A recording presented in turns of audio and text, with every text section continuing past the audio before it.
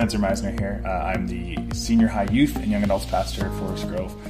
Happy to be with you to start off this series, Summer of Soul Care. Last week, Don really kicked it off by giving us an intro and a look into what we're going to be doing.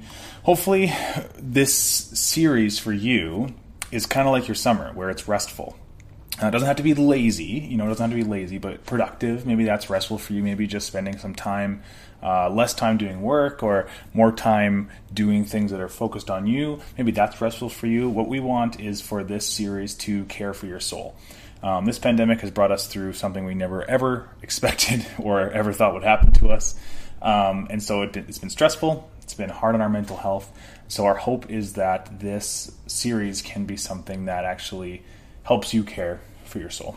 And so today we're going to be talking about praying through the scriptures. Now, praying has been something for me that's always been a little bit weird. So back when I was in high school, I had just recently became a Christian at camp, and I remember my prayer routine at that time was to pray in bed at the end of the day. And so I'd lay in bed, and I thought that saying, "In Jesus' name, amen," was the only way to finish a prayer. Then if I didn't finish that prayer, that God wouldn't answer my prayer. It's like signing off on a contract or something. So I remember often laying in bed, and because it's late at night, I'm drifting off a little bit.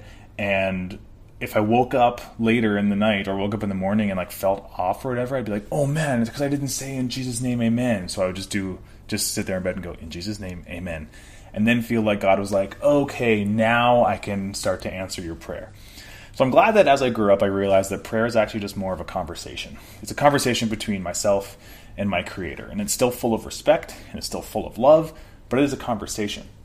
So when you think of praying the scriptures, it's essentially, all it really is just praying words from the Bible. Praying a verse, praying a passage, using a prayer that's already in scripture and praying it, and speaking those words back to God. Now, praying the scriptures actually started way back in the early church, and I wonder if it's because it was actually an attempt to control the theology of the people in those churches, right? When we read letters by Paul or John or any of those letters that are later in the New Testament, we hear a lot about beware of false teachers. And there were lots of false teachers out there. A lot of people who were illiterate and maybe didn't actually get to read scripture. So when they were telling people to pray the scriptures, if there was one person there that could read, they could just pray out this perfect theology because it was in the Bible. I don't know if that's accurate. That's just a guess of mine. But it kind of makes sense, right? Because we're actually, when we're praying the scriptures, we're praying God's words that He's already written, that He's already had other people write, which feels like an okay and actually maybe a really good thing to do. So for us, it's actually a bit of a return to basics. Prayer has moved into, it's been awesome that we have felt this freedom to pray in different ways. And, some people pray with their eyes open. Some people don't fold their hands when they pray, all these things, right? These are new freedoms in prayer. But it's kind of a good get back to basics, pray the words that God's already written for us. It also does a couple of things for us. It actually helps us memorize scripture, which can be really good. If you've listened to any of Bruce's sermons over the past few months or just know him as a person or heard him preach before, he often just spouts off scripture that he's preaching on because he's got it memorized. Now, it's not to win points or anything like that, but what for Bruce and for any of us who actually have scripture memorized, it's a really awesome way to keep that scripture on our hearts and be able to actually recall it when we're going through something. If we memorize a promise of God or a prayer of Mary or something like that, we can remember those things when things are tough for us or when things are really good for us. We have God's word in our mind, written on our heart, as the Bible would say, and we can always come back to that. So that's one of the benefits of praying scripture, is you get to memorize it a bit more.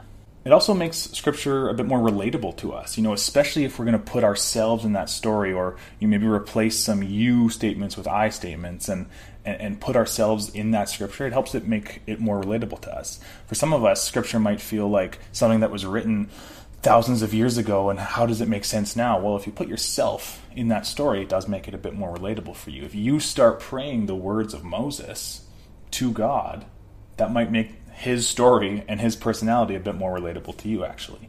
It also puts our agendas aside, right? When we're praying scripture, we're praying God's words, we're taking God's will and God's agenda and praying that for us. So it's not bad to pray for a job or to, pray for your friends or pray for the healing of someone's body. Those are really good things. And I would say that God really wants us to pray for those things. But when we pray Scripture, we're setting those agendas aside and we're saying, okay, God, you lead us in Scripture rather than us, or in prayer, rather than us always leading God in our prayers and saying, this is what I want, this is what I want. We're just taking these words to God who has already written them, and we're just praying them back to him. So think of the Psalms, for example. These are very raw, emotional poems or songs that are actually written by David and many others in Scripture. If you ever thought that maybe Scripture is too sterilized for you and is too far removed from you, and there's no raw emotion, read a Psalm. They're often like that. They're either usually really awesome in how amazing God is, or really frustrated with God. Take Psalm 79, for example. It says this: "How long, O Lord, will you be angry forever? Will your jealousy burn like fire? Pour out your anger on the nations that do not know you, on the kingdoms that do not call upon your name. For they have devoured Jacob and laid waste to his habitation." Now, did the writer of this psalm feel like that all the time? I would assume not. But what this is it's a window into how he's feeling in that moment. It's a window directly into his soul, into his heart, about how he was so afraid that God was going to be angry forever. And if he knew anything about God, he would, our theology would tell us God's not going to be angry forever.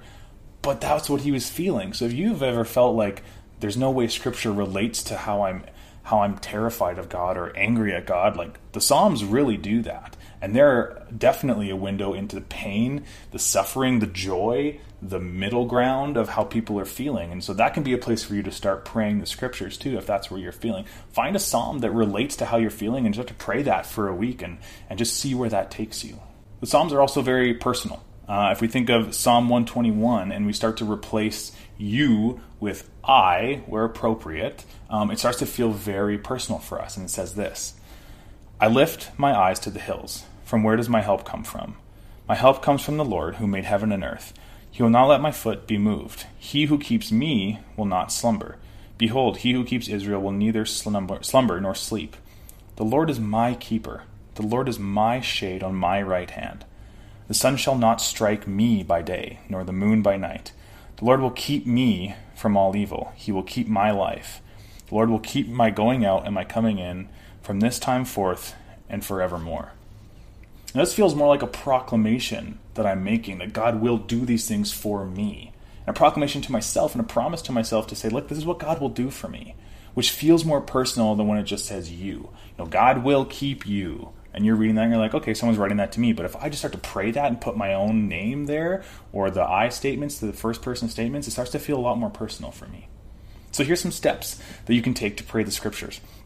First is this: just sit and just soak in it. Just read for a while and read it over and over again, and maybe take a week, and take some time where you're going to take a prayer or something in Scripture and just do it. Take your favorite verse, do it for a week every day, and see where that gets you. Reading the same Scriptures every day can feel repetitive, but it also helps you to really see it from different angles.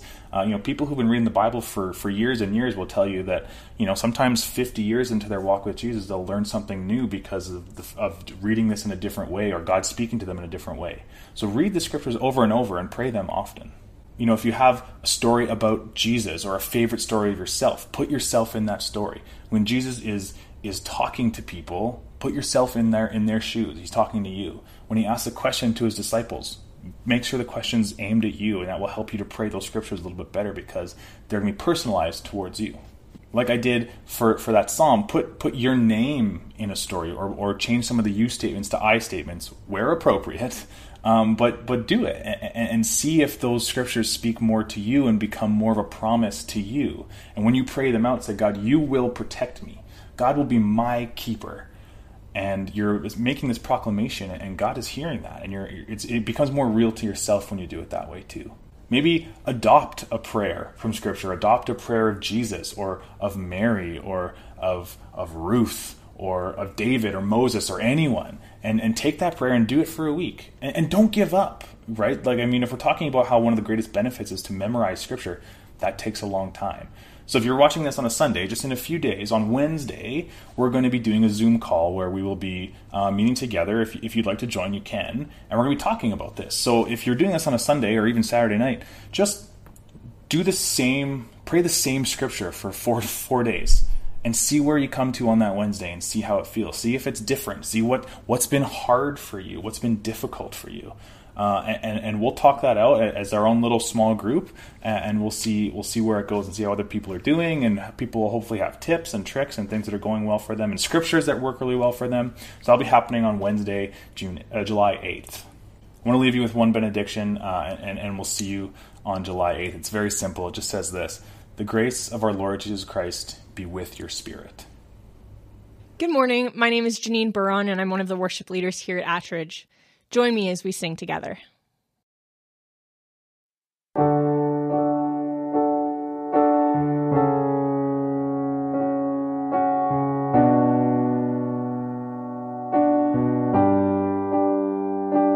As I rise, strength of God, go before, lift me up as I wake.